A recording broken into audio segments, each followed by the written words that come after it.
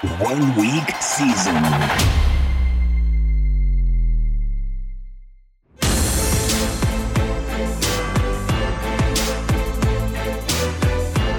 NFL Edge Audio.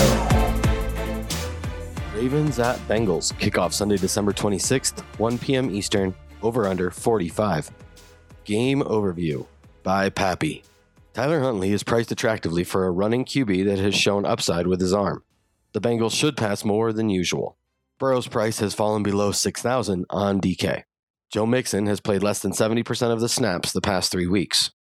How Baltimore will try to win. The 8-6 Ravens enter a pivotal division game on the back of a 3-game losing streak. Jim Harbaugh's team is approaching total collapse territory as they are now tied with the Bengals atop their division and only hold a 1-game lead over the Browns and Steelers. 3 weeks ago, it looked like the Ravens would coast to an AFC North title. Now, the winner of this game will be in the driver's seat for the division, and the loser has a real chance to miss the postseason. This is as close to a playoff game for the Ravens as they've had all season, and they desperately need a victory to stop the bleeding. The upstart Bengals defense has been the reason they've outperformed expectations this season. The Bengals are tough to run on, 10th in DVOA, and middling against the pass, 17th in DVOA. There isn't a clear path of least resistance to take, and there isn't anything in the matchup that should tilt the Ravens away from their preferred style of play, which doesn't change much with Lamar Jackson clone Tyler Huntley under center. The Ravens play slow, 31st in situation neutral pace, and they stay slow in all situations. Expect more of the same with the Ravens using a creative running game that utilizes a hybrid running back QB approach for Huntley. How Cincinnati will try to win. The 8-6 Bengals must come into this game feeling blessed that their opponents have been collapsing the past month. A contest that 3 weeks ago looked like it could be meaningless is now close to a division championship game. The Bengals are at home, have momentum, and this game will be played in a playoff environment. The Bengals play slowly, 30th in situation neutral pace, and stay slow in all situations. There aren't going to be a ton of plays between two teams that will likely play slow. The Ravens have been stout against the run, 5th in DVOA, but blasted by the pass, 29th in DVOA, and are playing the rest of the year without their best secondary player, Marlon Humphreys. This is one of the clearest pass funnel defenses in the league, and the Bengals coaching staff should be able to figure that out in a must-win game. The first time these two teams met, the Bengals threw 38 times, their second highest pass attempt game of the season, and they should have a similar game plan. Expect the Bengals to stay slow, but to pass more than usual to attack the relative weakness of the Ravens' defense. Likeliest game flow. This game has a moderate total of 45.5 and is expected to be a competitive game between two teams trying to win the AFC North. The Ravens might be missing Lamar Jackson, but even if he sits, Tyler Huntley has shown enough that it's still reasonable to think this will be a close contest that is decided late in the game. Expect both teams to play at their usual slow pace, keeping things within one score before the winner is finally determined in the fourth quarter, possibly on the last drive or in OT. Giants at Eagles. Kickoff Sunday, December 26th, 1 p.m. Eastern, over under 40.5. Game overview by Pappy. The Giants will be deciding their QB midweek. Saquon Barkley played 59% of the snaps last week. Jalen Hurts is unlikely to throw over 30 times. The Eagles' backfield was a timeshare last week. How New York will try to win. The 4-10 Giants come into this game at the tail end of a lost year. Things could not have gone much worse for the G-men. They fired their inept offensive coordinator mid-season, lost Saquon Barkley for 6 weeks, he may never be the same, have a pack of glass figurines at wide receiver, and placed Daniel Jones on the IR with a mysterious neck injury that wasn't severe enough to drive him from the game, in which he sustained it, but has been bad enough to end his season. Joe Judge's team is a mess, and they are going to struggle to win any games down the stretch. This week, the G-men get an Eagles defense that has been below average against the pass, 24th in DVOA, and middling against the run, 15th in DVOA. Freddie Kitchens is doing his best to install a new offense on the fly with no consistency at QB and one of the worst O-lines in football. The Giants are still playing fast, 8th in situation neutral pace, which is a slight uptick since Freddie Kitchens took over, but they are running a lot of inefficient plays. The Giants are going to keep trying to figure out what works with the starting QB situation to be determined during practice this week, according to Joe Judge. How Philadelphia will try to win.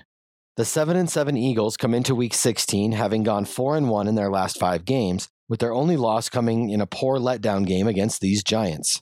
The Eagles made a clear decision in Week 6 to change their play style and limit Jalen Hurts' pass attempts. Since then, Hurts has never been asked to throw over 35 times, and the Eagles have established a clear identity that is reminiscent of the Ravens during Lamar Jackson's early years. The Eagles play fast, 5th in situation-neutral pace, but slow down if they're ahead, 21st in pace. The tendency to come out fast and slow down when leading makes the Eagles a team that can create shootouts when their opponent keeps up, but they are unlikely to reach a ceiling game in contests they easily control. The G-Men have a defense that is terrible on the ground, 28th in DVOA, middling against the pass, 13th in DVOA, which plays into the hands of how the Eagles want to attack. They are highly likely to play in their preferred method of using an up-tempo run game where their QB functions as a hybrid running back that can throw off play fakes. The Eagles' style is particularly effective against teams that struggle to stop the run, and they are set up well to have success in this matchup. Expect the Eagles to play their usual style before slowing way down in the second half with a multiple touchdown lead. Likeliest game flow. This game has a low total of 40.5 because the G-Men are sporting an ugly 15.25 team total. That makes sense since they have scored a pathetic 10, 13, 9, 21, and 6 points in their last 5 games. The Giants are unlikely to keep up, and that drags down the entire game environment. That most likely game flow is the Eagles come out running their up-tempo offense right down the Giants' throat before pumping the brakes and sucking the life out of the game in the second half. The Giants did manage to win last meeting, but that was at home with Daniel Jones still playing in a game where the Eagles were flat. Rams at Vikings. Kickoff Sunday, December 26th, 1 p.m. Eastern, over-under 49. Game overview by Hilo. The game of the week as far as potential game environment is concerned. Vikings see Dalvin Cook headed to the COVID list a day after activating Alexander Mattison from the COVID list. Of note here, quarterback Kirk Cousins is also not vaccinated. The Rams are down to just 6 players on the COVID list. They were up to 29 last week, most notably tight end Tyler Higbee and safety Jordan Fuller. Cam Akers had his 21-day practice window surprisingly opened on Wednesday, but it is unlikely he immediately steps into a massive workload, even if fully activated. How Los Angeles will try to win. The Rams suddenly find themselves atop the NFC West, and just 1 game back from the Packers, lose tiebreaker, for the top overall spot in the NFC, which is quite impressive considering they've been chasing the Cardinals all season. The 2 biggest stories out of Los Angeles are Cam Akers' 21-day practice window being opened. Akers has missed the entire season after tearing his ACL before the season began, and Tyler Higbee's inability to clear the league's COVID list as of Thursday. Keep an eye on the respective statuses of these 2 players as we inch closer to the weekend. The Rams run the league's fastest situation-neutral offense and 6th fastest offense overall this season, incorporating above-average pass rates, 11th overall and 6th with the score within 7 points, along the way. They check in with the most points per drive, 4th most yards per drive, and 5th-ranked overall drive success rate this season. Minnesota ranks middle of the pack in most defensive drive metrics, but has ceded 24.4 points per game, 23rd, has allowed the 3rd most total yards per game, and ranks poorly in both rush and pass defensive metrics. Sony Michel continued to start last week, with Darrell Henderson back in the fold, taking every running back opportunity over the first 2 drives before Henderson saw his first touch. Cam Akers could possibly return, but for what it's worth, I highly doubt he'll be active this week, with a much higher likelihood of the team holding him out until week 17 or 18 in an attempt to get him some live game reps before the playoffs. The bottom line is there is a wide range of outcomes to consider when picking through this backfield. The likeliest scenario yields Akers inactive, Henderson operating as the change of pace back, while Michel draws another start. Even then, there is a legitimate path to Henderson being more involved in his second game back from injury. The matchup on the ground yields an absolutely elite 4.74 net adjusted line yards metric on the backs of a 26-spot delta in run game efficiency. Rams rank 6th on offense, while the Vikings rank 32nd on defense. The moneymakers of this offense come through the air. As Cooper Kupp stands as far and away the top wide receiver on the season, Odell Beckham Jr. has taken over the downfield role in this offense, and Van Jefferson has assumed the intermediate ball-moving option. Here's a quick snapshot of what Cooper Kupp has done this season. He currently leads the NFL in receptions, yards, and receiving touchdowns. He has seen double-digit targets in all but 1 game, where he saw only 9, and he has scored more than 20 fantasy points in all but 3 games. Hot damn, stud alert. What's more, Matthew Stafford has seemed to lock onto Kupp even more down the stretch, as any pass catcher not named Cooper Kupp has seen a high of only 8 targets each of the last 3 games. The Vikings carry the honor of allowing the 6th deepest average depth of target and 8th most total yards after the catch in the league. This is a good matchup for this Rams passing attack. How Minnesota will try to win. As we've talked about all season, this Vikings team relies heavily on their opponent to dictate their pace of play, rush pass rates, and overall aggression. Minnesota ranks 9th in the league in pass rate with the game within 7 points at 59%, which falls to 51% with playing with a lead and jumps to 66% when playing from behind. The biggest indication of a change in philosophy is their situational pace of play, which stands at a 14th ranked situation neutral pace of play, 30.62 seconds per play, and jumps to a 3rd ranked 23.34 seconds per play when trailing by 7 or more points. Adam Thielen is tentatively expected to return from a one-game absence with a low-grade high ankle sprain, giving this offense one of its top playmakers back. They will, however, be missing starting running back Dalvin Cook, but backup Alexander Mattison has proven highly capable of filling in when needed. The backfield will be easy to decipher this week with Dalvin Cook out and Alexander Mattison back from the COVID list. Expect Mattison to see an 80% plus snap rate, backed up by Kene Nwangwu. Fullback CJ Ham should see 35 to 40% of the offensive snaps of his own, but has exactly 7 rush attempts and 13 targets on the season. The matchup on the ground yields a paltry 4.035 net adjusted line yards metric against a Rams defense allowing just 23 fantasy points per game to opposing backfields. Consider Mattison a high floor, high theoretical ceiling play in a difficult matchup, primarily boosted by expected volume. The pass game is also expected to be highly concentrated, with only Justin Jefferson, Adam Thielen, and Alexander Mattison expected to see heavy volume, with KJ Osborne and tight end Tyler Conklin rounding it out in low-volume roles. Should Thielen miss, expect the majority of his volume to flow through Jefferson and Mattison, while the player whose role would grow the most would be Osborne. Ideally, what we see is Thielen active, not for what it does to the Vikings' offensive game plan, but for what it does to the potential defensive alignments. The Rams have forced a moderate 7.1 average depth of target, but have truly struggled with yards allowed after the catch, ceding the 6th most in the league. That realm is Justin Jefferson's realm, who leads the Vikings pass catchers in yards after the catch per reception at 4.9. Should Thielen miss, look for Emir Smith-Marset to step into about half of the offensive snaps. Likeliest game flow. As is always the case this season, the game environment and pace are likely to be dictated by whomever the Vikings are playing. It just so happens that the team the Vikings are playing this week ranks 5th in the league in points scored per game and play at one of the league's fastest paces. As such, expect the Vikings to be forced to match the Rams here, leading to a likeliest game flow that involves pace and elevated pass rates from each side. Fantasy goodness abound. There's not much else that needs to be said here. This game is very clearly the top overall game environment on the slate. Picking through the players with a realistic chance at 40-plus fantasy points, 2 of them come from this game in Cooper Kupp and Justin Jefferson. Enjoying the game breakdowns? Go to oneweekseason.com and become a subscriber to gain access to in-depth analysis, strategy interpretations, and more to help you bring your daily fantasy football game to the next level. Bucks at Panthers. Kickoff Sunday, December 26th, 1 p.m. Eastern, over under 43. Game overview by Hilo. Between COVID and injuries, the Bucks are going to be hit hard on the offensive side of the ball this week. All of Mike Evans, questionable, Chris Godwin, IR, Leonard Fournette, doubtful, Giovanni Bernard, IR, and Brashad Perryman, COVID, are either out or have yet to practice this week. DJ Moore has yet to practice this week with his hamstring injury, while CMC remains out and defensive tackle Derek Brown is on the COVID list. How Tampa Bay will try to win.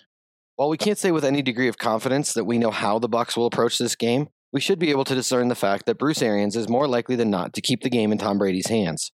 The team is expecting Antonio Brown back from injury and suspension. Rob Gronkowski is one of the more trusted members of the passing corps. Brashad Perryman is tentatively expected to return from the COVID list this week, and the sole remaining healthy running backs are Ronald Jones, last week was his first game since week 2 over a modest 19% snap rate, and Keyshawn Vaughn, a single touch in only 3 games this season. All of that doesn't even mention why Ronald Jones has fallen out of favor with Arians and Brady, which has primarily been due to incorrect routes, missed blocking assignments, and fumbles, mental errors. The no-nonsense ways of Arians and Brady don't take too kindly to mental lapses. I would almost throw matchup out the window here and instead look to available personnel in our quest to predict how the Bucs approach the game. As alluded to earlier, although Ronald Jones excelled without Leonard Fournette last season, there is quite a bit more uncertainty and risk now than there was last year. The matchup tilts to the ground, 24th in DVOA against the run, 8th against the pass, but you're truly playing with fire when it comes to mental lapses. See Mecole Hardman, pre-2021 MVS, etc. The spot is theoretically a good one against the run-funnel Panthers defense, so I'll try and keep the tone more neutral until we get to the end of this section, where I will cover the likelier outcome, in my mind anyway. Leonard Fournette had worked his way into a workhorse role over the previous 3 weeks, playing a minimum of 80% of the offensive snaps over that time frame, meaning his absence opens up a massive opportunity for the only remaining healthy backs on this roster, Ronald Jones and Keyshawn Vaughn. The matchup yields a robust 4.35 net adjusted line yards metric behind the league's most efficient run blocking offensive line against an opponent yielding just 20.2 fantasy points per game to opposing backfields. Shifting gears again, that's about where the positives end for Rojo. The Bucs are currently tied with 4 teams at 10-4 in the NFC, all sitting one game back of the Packers for the lone playoff bye out of the conference. With a beat-up team, numerous players on one-year deals, and Tom Brady not getting any younger, the man doesn't get any older, so maybe he just stays the same age. Expect this team to view every contest as a must-win affair down the stretch. As such, I expect Bruce Arians and Tom Brady to keep games in Brady's hands until each victory is assured. Dare I say, we might even see an increase to the 67% overall pass rate we've seen from this team this season, should this game play close throughout. The problem is, as we'll cover later, this game playing close throughout means one of two things. Either the Panthers are keeping pace in a tough spot, or the Bucs fail on offense. Expect Antonio Brown and Rob Gronkowski to act as the primary pass catchers, with Brashad Perryman likely thrust into a near every down role, assuming he makes it back from the COVID list, and assuming Mike Evans can't go. Tyler Johnson and Scotty Miller splitting reps on the perimeter, and Cameron Brate and O.J. Howard soaking up situational duties at tight end. The matchup is a difficult one on paper, as the Panthers rank 12th or better in fantasy points allowed to running back, 3rd, wide receiver, 9th, and tight end, 12th. How Carolina will try to win. Carolina would clearly prefer to maintain a run-balanced approach on offense, but they have largely been unable to do so over the previous month of play, with Cam Newton as the starting quarterback. That has led to the 8th highest overall pass rate during that time frame, 61%. Their pass rate with the score within 7 points over that same time frame, you ask? 42%, second lowest in the league. So yeah, the Panthers expect to begin the game attempting to run the football into a brick wall, and then adopting a more pass-heavy approach once they fall behind. What could be a saving grace in this spot is the propensity of the Bucs defense to give up rushing production to opposing quarterbacks. 3rd most rush attempts faced and 5th most yards allowed. Finally, keep an eye on the status of DJ Moore, who has yet to practice this week as of Thursday afternoon. The running back situation on the Panthers is a veritable mess. Amir Abdullah has outsnapped rookie Chuba Hubbard each of the past 3 games played, but has failed to crack a modest 8 running back opportunities in any game over the span. Hubbard's high in running back opportunities over that same time frame is 10.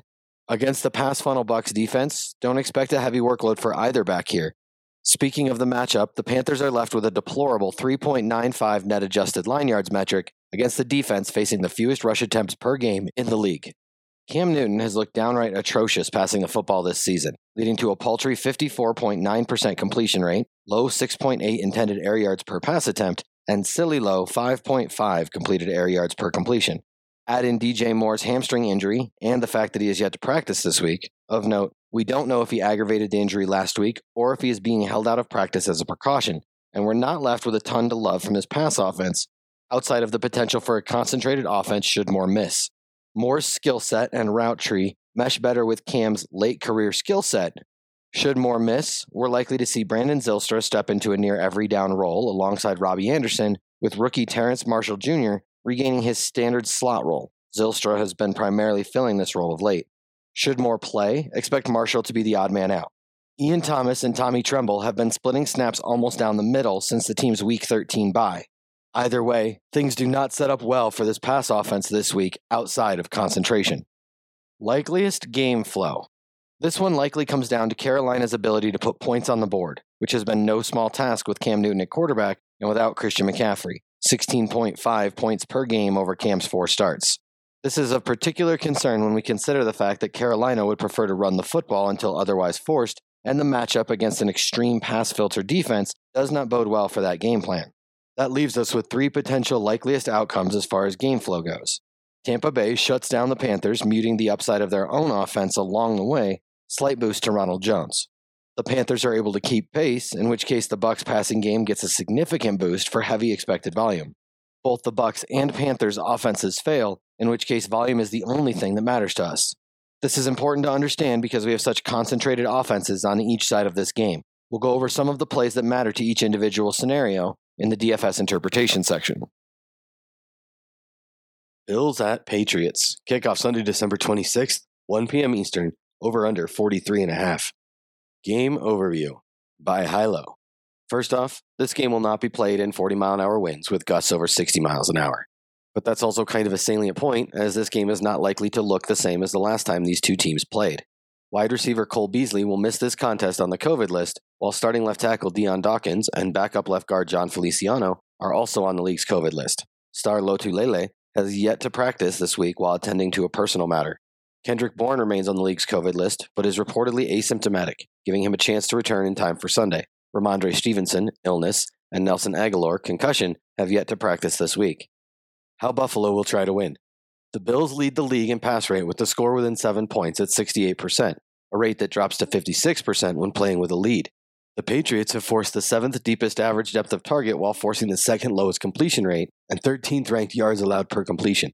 They have also allowed only 1.1 passing touchdowns per game and have generated the 2nd most interceptions per game, 1.4. That's pretty incredible to have generated more interceptions than they have allowed passing scores. That said, it is highly probable we see the Bills attempt to win this game through the air.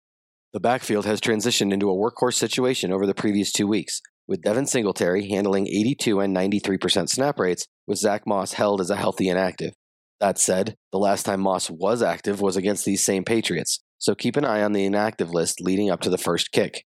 Should Moss once again be held out, Singletary would likely have this backfield largely to himself.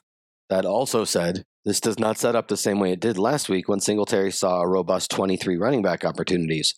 Expect the Bills to attempt less than 20 running back rush attempts.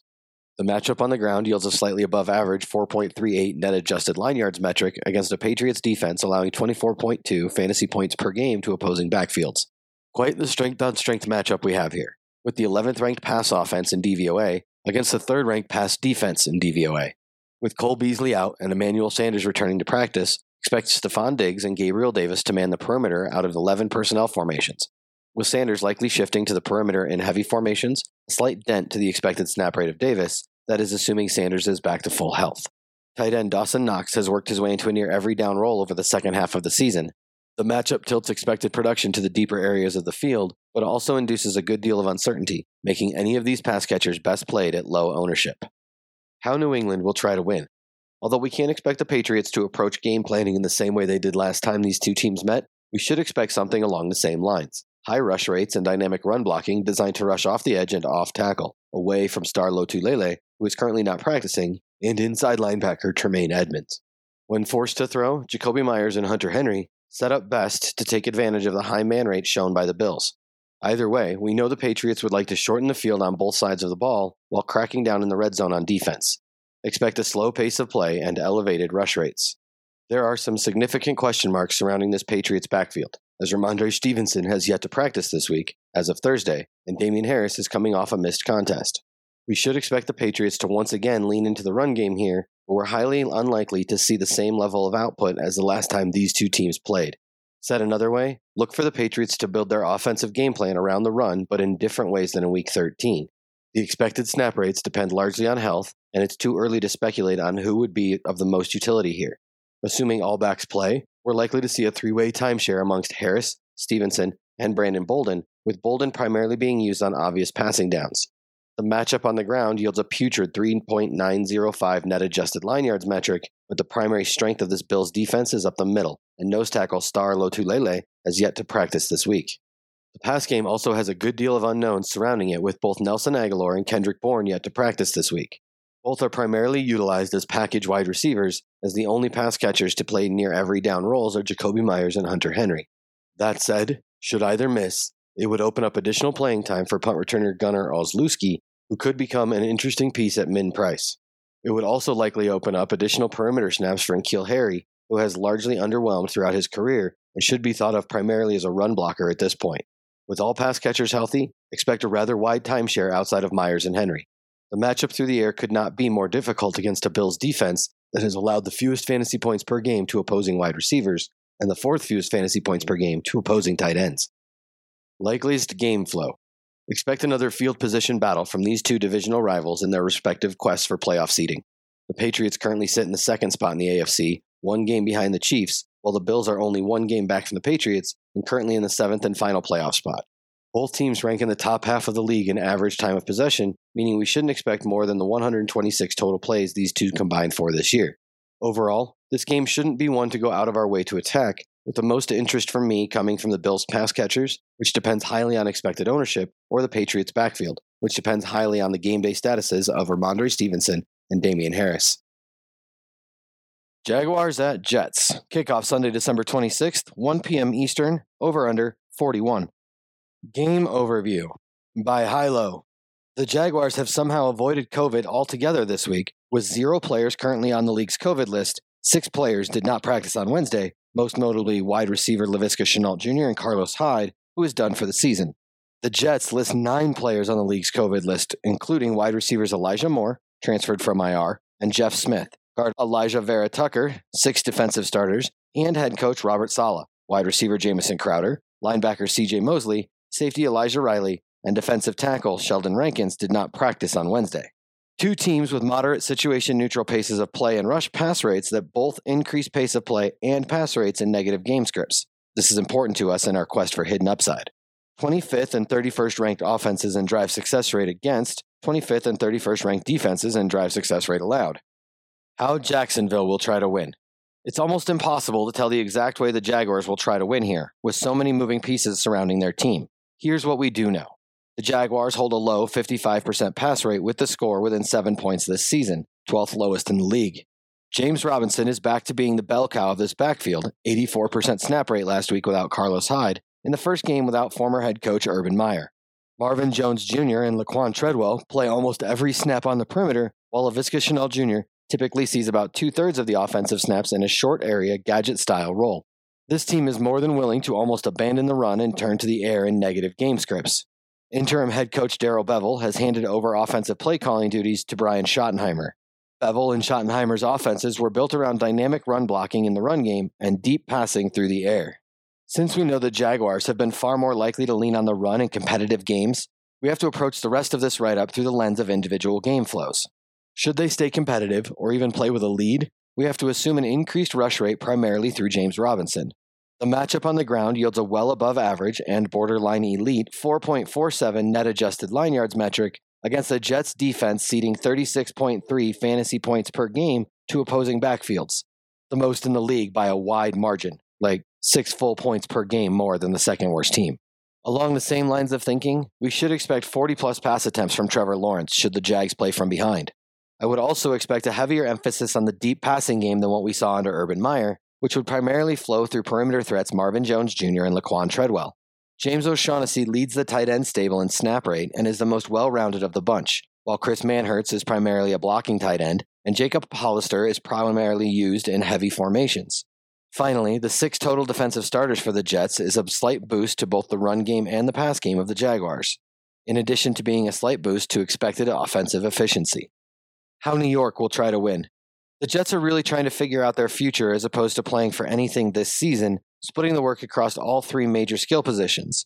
Michael Carter and Tevin Coleman have been splitting the backfield work. Jamison Crowder, Keelan Cole, Braxton Berrios, and Denzel Mims have been splitting the work between the 3 wide receiver positions, and Ryan Griffin, Tyler Kroft, and Trevin Wesco have been splitting the work at tight end. Woof. The Jets rank toward the middle of the pack in rush pass rates, with the score within 7 points, but have been forced into increased aerial aggression quite often this season.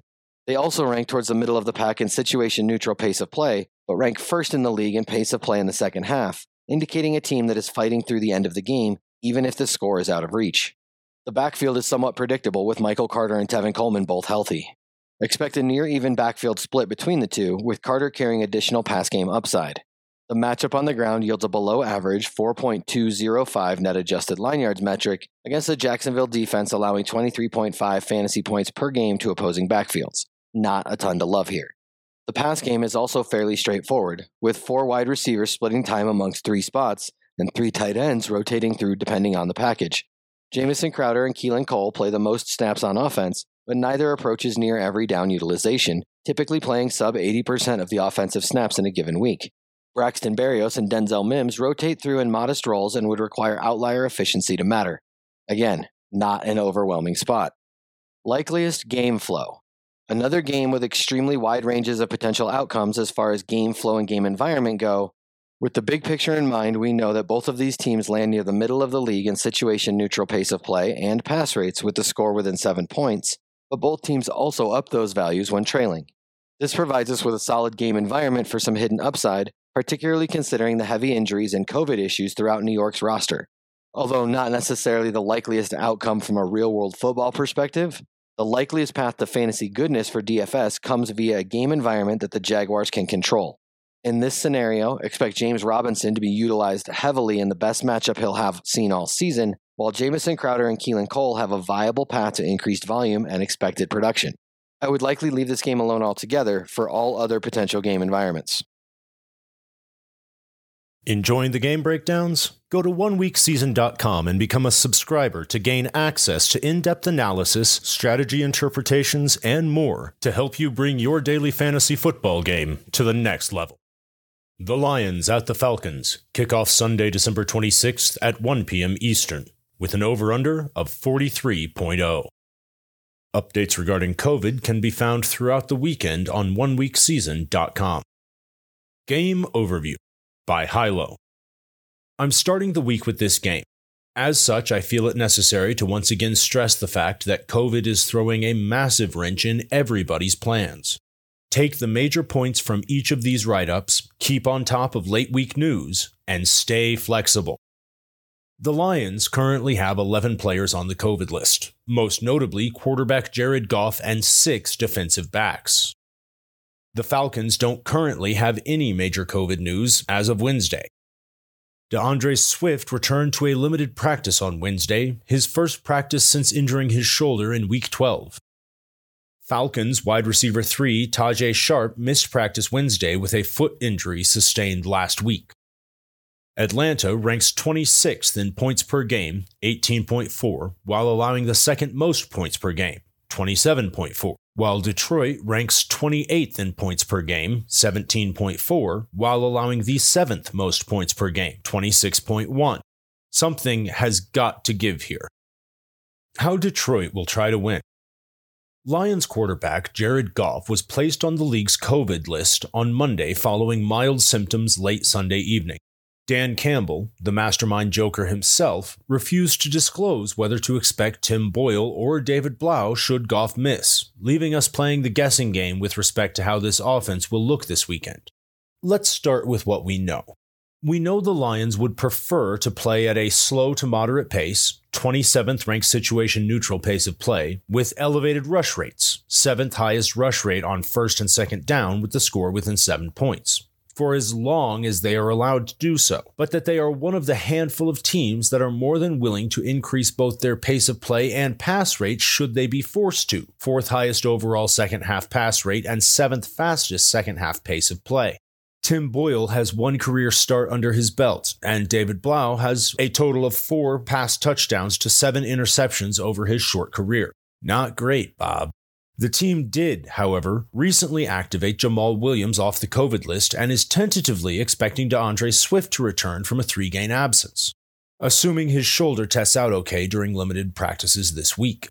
Finally, 6 total defensive backs are currently on the COVID list for a defense already allowing the second most yards per completion this year, 11.7. The team's backfield situation depends heavily on DeAndre Swift and his ability to grit through a shoulder injury. Jamal Williams has already been reinstated from the league's COVID list and would be the player likeliest to lead the backfield should Swift miss. Should Swift return, there's a wide range of potential outcomes when it comes to his expected snap rate and workload, likely depending on both game flow and pain management.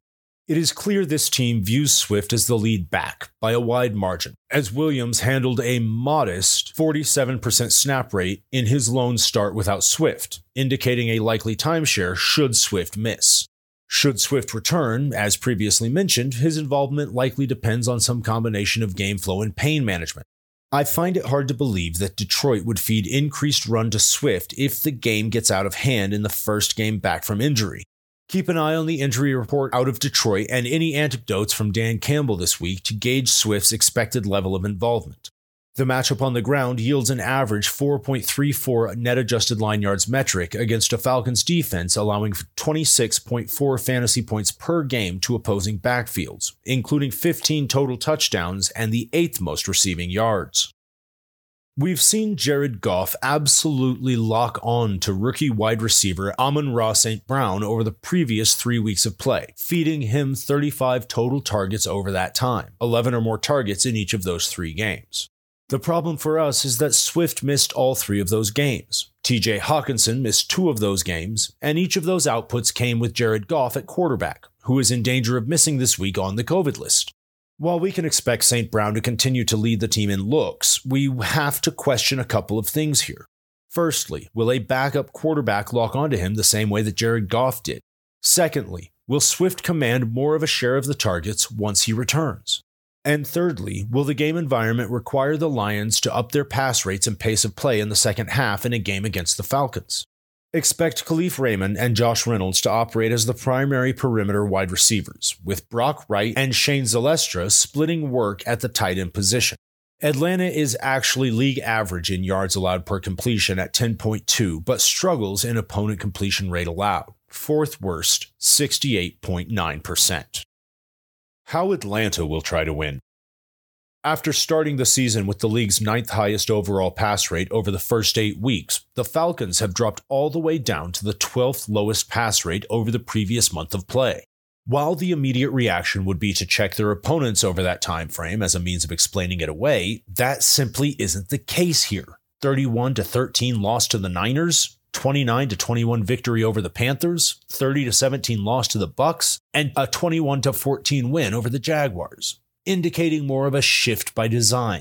On the season, the Falcons have scored only 18.4 points per game, 26th in the league, rank well below average in drive success rate, 22nd, yards per drive, 22nd, and points per drive, 25th, and have allowed their opponents to score the second most points per game, 27.4. Atlanta hasn't been very dynamic with respect to situational play calling and pace of play metrics, checking in with a 64% pass rate when trailing, below average, and 58% pass rate when ahead, above average, while landing within a 3-second disparity in pace of play when leading or trailing, lowest delta in the league. What that means is that the Falcons are largely incapable of altering their offensive game plan based on both opponent and game flow, or are simply unwilling to do so. Cordarrelle Patterson outsnapped backfield mate Mike Davis in Week 15 for only the second time all season, but the overarching theme of this backfield remains the same. Expect anything from a 1A, 1B split to a direct timeshare out of the backfield, split in some capacity between Patterson and Davis. Although the snap rates have largely been split down the middle over the previous month of play between these two, Patterson has seen 17.75 running back opportunities per game over the previous month, while Davis has been held to only 10.25. With Patterson transitioning to more of a prototypical running back role, he'll likely require a positive game script, extreme efficiency, and multiple trips to the end zone in order to return a GPP-worthy score at an inflated price tag. The matchup on the ground is a good one, yielding an average 4.315 net adjusted line yards against a defense allowing 28.7 fantasy points per game to the position. Since the Falcons have become much more balanced later in the season, and since we know they don't alter their offensive game plan heavily this year, quarterback Matt Ryan has averaged only 32.5 pass attempts per game over the previous month of play. Along with the modest pass attempts total comes a 30th ranked intended air yards per pass attempt value of just 6.7, lower than Davis Mills and Ben Roethlisberger. Ballooning his overall numbers is a solid 68.08 completion rate, leading to a 19th ranked completed air yards per pass attempt value of 5.6. Basically, Ryan is still capable of reading progression and finding the open man, but the offense is constrained to short to intermediate work due to available offensive personnel and Ryan's declining arm strength. Russell Gage and Kyle Pitts operate in the only near every down role amongst pass catchers, each typically playing between 75 to 85% of the offensive snaps on a weekly basis. Olamide Zaccheaus have been relegated to 50 to 65% weekly snap rates. One positive coming from the Falcons is their ability and propensity to mix and match offensive personnel through everything they've gone through, playing numerous snaps from 21, 12, 22, and even 13 personnel over the previous month. That means to expect snaps with both Patterson and Davis on the field, both Pitts and Hayden Hurst on the field, and snaps with all four on the field. Likeliest game flow. I would contend that there simply isn't a likeliest game flow here. Instead, we have a wide range of outcomes, each with about as likely a chance of playing out as the rest. This is oftentimes the case when you pit two poor offenses against two poor defenses, but it is amplified in this instance based on the offensive tendencies of each team. Explained in a more simple way, the Falcons have shown to be incapable or unwilling to alter their offensive game plan regardless of the situation they find themselves in, while the Lions have been one of the more willing offenses to throw their pregame plan out of the window should they be forced to do so. Because of this, the first two quarters are likely to decide the direction of this game, leaving it with one of the widest range of outcomes on this slate, and possibly this year. As in, we wouldn't be surprised if this game ended 9-6, and we wouldn't be surprised if this game ended 31-24. That said, this game is highly unlikely to completely blow all the others on this slate out of the water, meaning we would require concentrated offenses in order to provide stackability. It just so happens that's exactly what we've seen out of these two offenses over the previous month of play. But because these offenses have struggled so much all season, and because the Lions would likely require the Falcons leading the charge towards increased aggression, the most optimal way of attacking this one, if going here, is through the game flow lens of the Falcons jumping out to a lead and the Lions forced to catch up. The Chargers at the Texans kick off Sunday, December 26th at 1 p.m. Eastern with an over-under of 46.0. Updates regarding COVID coming throughout the weekend on oneweekseason.com. Game Overview by Pappy. Brandin Cooks and Austin Ekeler are the two big COVID questions to watch. If Cook sits, Nico Collins is a possible wide receiver 1 priced like a punt play. If Ekeler sits, Justin Jackson becomes an obvious play. The main thing holding the Chargers offense back is the Texans' ability to keep up. How Los Angeles will try to win. The 8-6 Chargers came into Week 16 off a heartbreaking overtime division loss against the Chiefs that all but assures Kansas City will win the AFC West. The Chargers are left battling among 4 8-6 teams, all vying for 3 wildcard spots. This is a must-win game. Coming off the mini-bye, the Chargers should have most of their starters back from the COVID list, with the most notable exception being Austin Ekeler. The Chargers play fast in all situations, and Ekeler's status shouldn't change much about the way they attack the Texans defense. The Texans defense has been poor against the run, 27th in DVOA, but better against the pass, 10th in DVOA, which is a setup that should tilt the Chargers coaching staff towards the ground. Ekeler's availability should not significantly change the game plan, as the Chargers were already looking more comfortable giving Justin Jackson the between-the-tackle carries the past 2 weeks.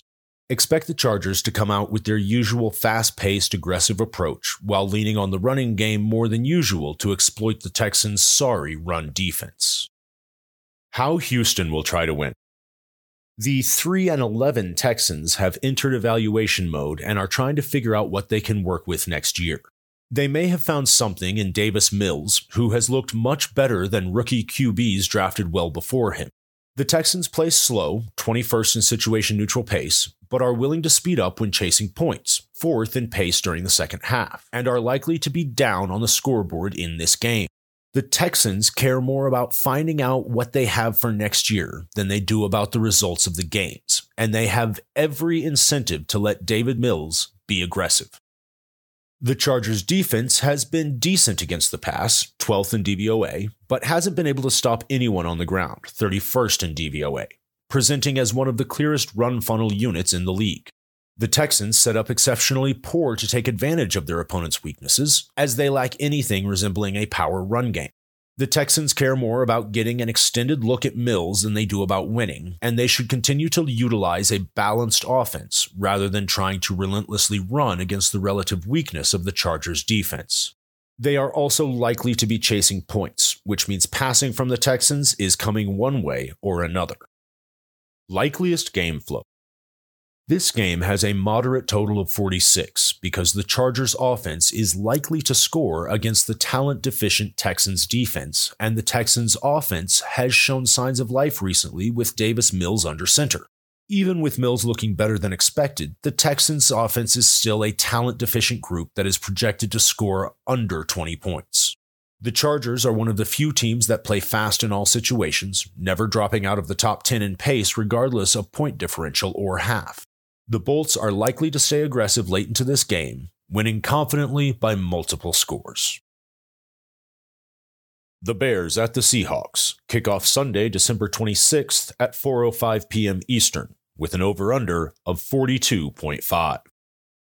Updates regarding COVID coming throughout the weekend at oneweekseason.com. Game Overview by M. Johnson 86. This game features two teams on a short week who are out of the playoff hunt. The forecast calls for a cold, damp game with temperatures in the 20s and precipitation earlier in the day, likely clearing by game time. Both offenses are bottom 10 in the league in scoring and play at a middling to below average pace. Surprisingly, both of these teams are top 10 in the league in pass rate since Week 11, after both teams had their byes. How Chicago will try to win. The Bears have 3 games in the last 5 weeks against similar opponents to what they will see this week from the Seahawks. Those games were against the Vikings, Lions, and Ravens. From my perspective, those similarities are in the approaches of the respective teams, as they all have defensive-minded head coaches who prefer to play old-school football when they can, trying to win by controlling the ball and avoiding mistakes. Pete Carroll seems like he would certainly fit that mold as well, which is why I am making that comparison. In those 3 games, the final scores have been 16-13, 16-14, and 17-9, an average of 28.3 total points per game. The Bears are a team that operates at a slow pace, 23rd in the league in situation-neutral pace of play, and also does not force the issue on its opponents with its play calling or aggressiveness. Their lack of offensive explosiveness and conservative approach allows opponents to decide if they want to reciprocate with a similar approach or become aggressive on their own. As alluded to earlier, this has played out on the field over the past several weeks, with opponents who have weaker offenses and/or strong defenses electing to keep things close to the vest and to grind out wins against the Bears. Matt Nagy is in survival mode and doing anything he can to try to save face and hold on to his job as the season comes to a close. In reality, he would be wise to open things up and try to inject some excitement into the team/franchise by using Justin Fields in creative ways and becoming more aggressive. Nagy's best chance to save his job isn't going to be with a couple of meaningless, boring 17-13 wins to end the year. He would have a much better chance to be kept around if they lose a couple of 34-28 games where Fields flashes his potential. This is Matt Nagy we are talking about, however, and I don't expect him to have that much foresight. Instead, we should expect to see much of the same Bears team that we've seen throughout the year with a conservative approach, and Nagy just hoping things stay close late in the game and variance bounces their way. How Seattle will try to win. Pete Carroll loves old-school football. Rashad Penny against the Texans and then DJ Dallas against the Rams. Seattle now has 2 backs who have shown the ability to be efficient and productive in recent weeks, and a home game in cold weather against a bottom-tier defense. Seattle operates at a league average pace of play, but that number is slightly misleading as they tend to operate with more tempo against better defenses and opponents as a means of slowing down pass rushes and keeping them from subbing in fresh players. They employed this tactic on a few occasions on Tuesday night against the Rams. However, in games against weaker competition, they tend to revert to their old habits of playing slow, methodical football. Seattle's passing game, although throwing at a higher rate of late, has been wildly inefficient since Russell Wilson's return from a finger injury. Wilson has averaged over 8 yards per attempt only once in the 6 games since his return, and that game was 2 weeks ago against the Texans and their very poor defense. Now they play a Chicago team that gives up the 4th lowest yards per attempt to opposing offenses. Another huge issue for Seattle continues to be their inability to rack up play volume, ranking dead last in the league at 55.2 plays per game. Seattle's predictable tendencies of running in obvious situations and taking downfield shots make it likely that they continue their trend of low play volume, as they are likely to put themselves in long down and distance situations and route concepts, and their route concepts and personnel are not diverse enough to overcome defenses that drop into coverage and keep things in front of them. Seattle will try to win by playing Pete Carroll's old-fashioned predictable style and counting on the Bears to be just worse than them rather than actually trying to optimize their own performance. Likeliest game flow. As discussed in the Seattle portion of this breakdown, the Seahawks have been unable to sustain play volume throughout the entire season. While the Seahawks' play volume has been pretty steady, the play volume of their opponents has depended on game flow. When the Seahawks have controlled games this year or played against efficient offenses that were able to have success against their defense, those games resulted in heightened play volume for the opponent. In close games, the result has been painfully slow games with low play volume for both sides. Unfortunately, in this spot, the likeliest scenario is a low-scoring game with very modest play volume. The reality is that while Seattle has passed at a high rate, they have been very inefficient and are facing a defense that forces things underneath and takes away big plays. On the other side, Chicago has struggled to consistently move the ball, and Matt Nagy just can't get out of his own way. One of Pete Carroll or Matt Nagy will get a win on Sunday, but that doesn't mean either of them will deserve it. Enjoying the game breakdowns? Go to oneweekseason.com and become a subscriber to gain access to in-depth analysis, strategy interpretations, and more to help you bring your daily fantasy football game to the next level. The Steelers at the Chiefs kick off Sunday, December 26th at 4:25 p.m. Eastern with an over-under of 45.0. Updates regarding COVID coming throughout the weekend on oneweekseason.com. Game Overview by M. Johnson 86. The Chiefs have had some weeks recently where they looked like the Chiefs of old, but there are some major questions here about whether they will have the personnel or need to do that against the Steelers. Pittsburgh's run defense has been one of the worst in the league for the last few weeks, getting gashed on a weekly basis.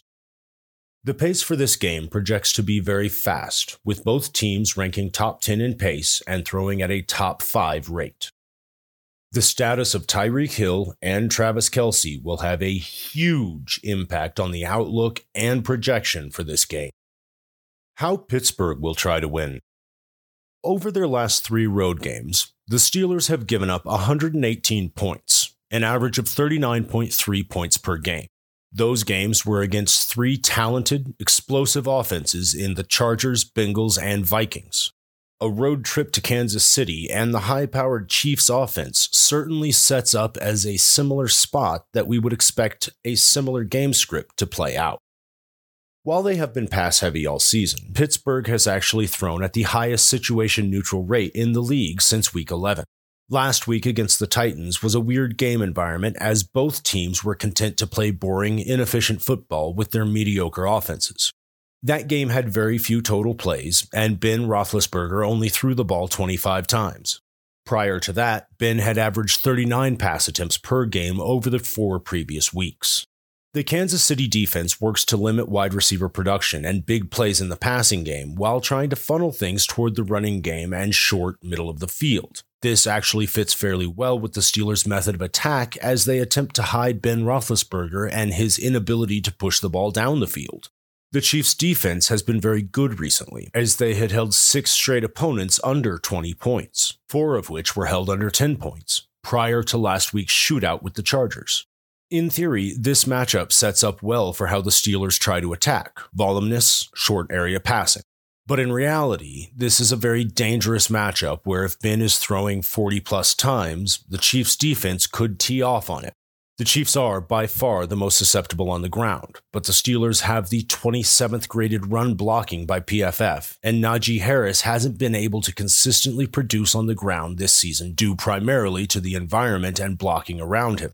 The Steelers should start this game trying to run the ball and pepper Deontay Johnson with short area targets, but without the threat of Ben challenging them down the field, the Chiefs will likely be prepared for this and give them fits early. How Kansas City will try to win. The Steelers' run defense was a feared unit for many years. How the mighty have fallen. Currently ranked 30th in DVOA and 31st in yards allowed per carry, the Steelers are a team that opponents are actively attacking on the ground. The Chiefs have PFF's number 3 graded run blocking offensive line and have shown significant improvement running the ball since last season and the start of this season. This is bad news for the Steelers as they head on the road to face a Patrick Mahomes-led offense. While the Chiefs still pass at a top 5 rate in the league, it is worth noting that they are only throwing at a 59% situation neutral rate over their last 4 games, which is about the league average. As their defense has improved and opposing defenses have sold out to slow down the explosive Chiefs passing game, they have evolved their approach to make their opponents pay for playing so far off the line and using so many defensive backs. The Chiefs are likely to be able to move the ball in whatever manner they choose, and the Steelers will dictate to them what that will be. If the Steelers do not dictate resources to help their poor run defense, they will likely be gashed repeatedly on the ground.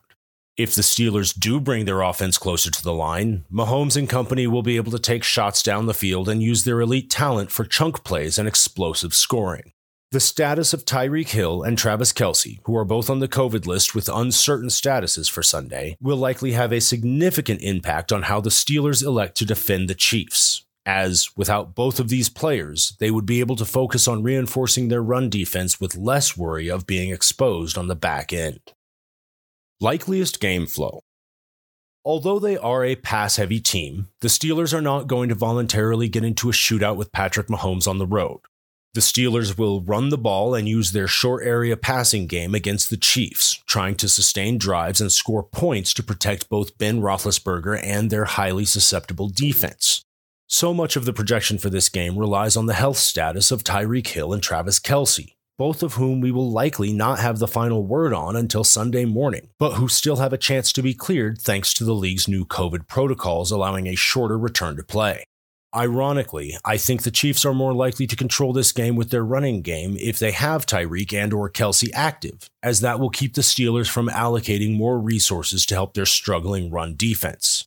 On the flip side, if the Chiefs are forced to play without both of their top receiving options, that would likely lead to the Steelers stacking the box and taking their chances against the replacement-level receivers the Chiefs would be left with. The Chiefs still have Patrick Mahomes, however, and that could end up a recipe for disaster if the Chiefs can give him time to take those shots down the field, regardless of who is on the receiving end. The Broncos at the Raiders. Kickoff Sunday, December 26th at 4:25 p.m. Eastern, with an over-under of 41.0. Updates regarding COVID will be coming throughout the weekend on oneweekseason.com. Game Overview by M. Johnson 86. Both teams enter this game at 7-7 and are very much alive for a playoff spot, but the loser of this game will likely not be able to dig out of the hole.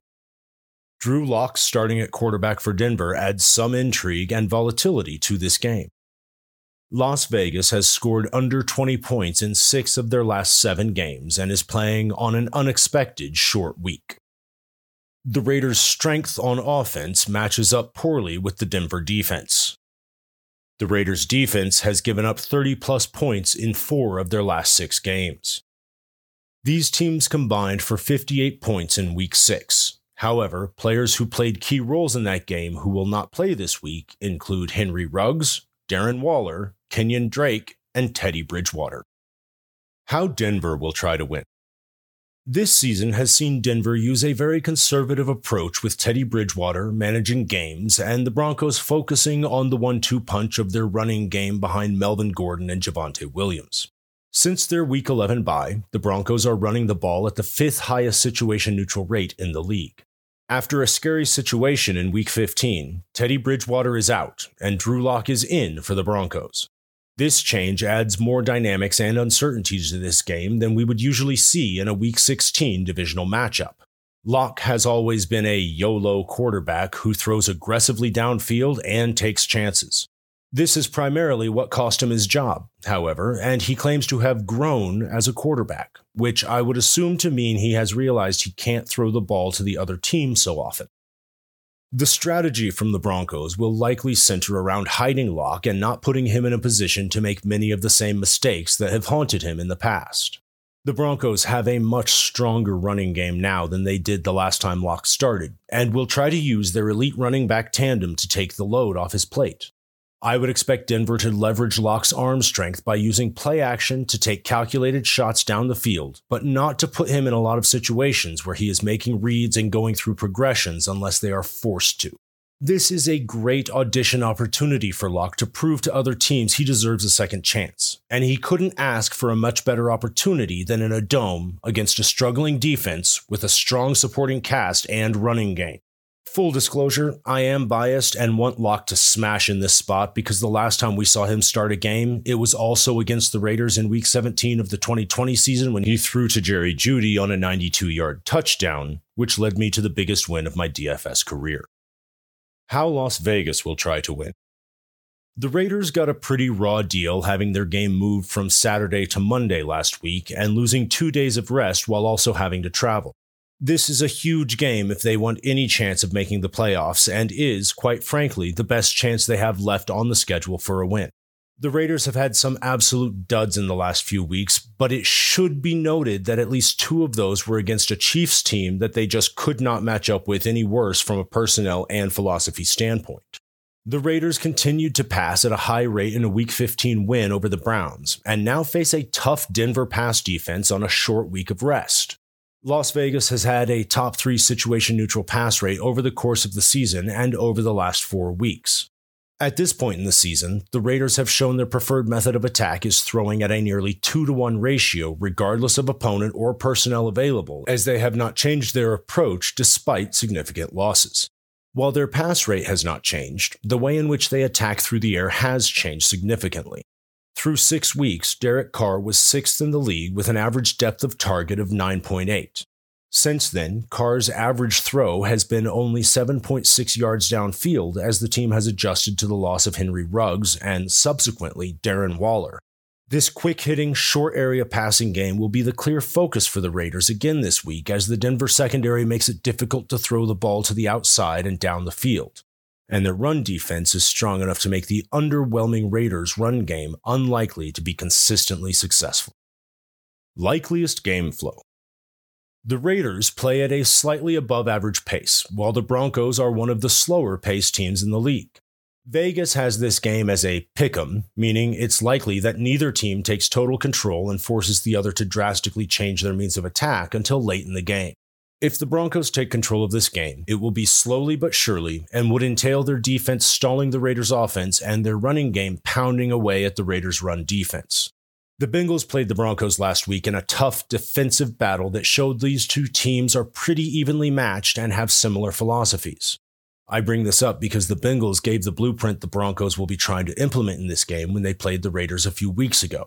In that game, Joe Mixon ran for over 120 yards and 2 touchdowns as the Bengals gradually gained control and walked away with a 32-13 victory. If Drew Lock can take care of the football and avoid mistakes, the Broncos could find similar success. For the Raiders, the best chance of taking control is from Lock making those big mistakes and handing them short fields. Their offense has struggled so much lately, scoring under 20 points in 6 of the last 7 games, that it is hard to envision a scenario where they explode offensively to take control unless the points are being handed to them on a silver platter.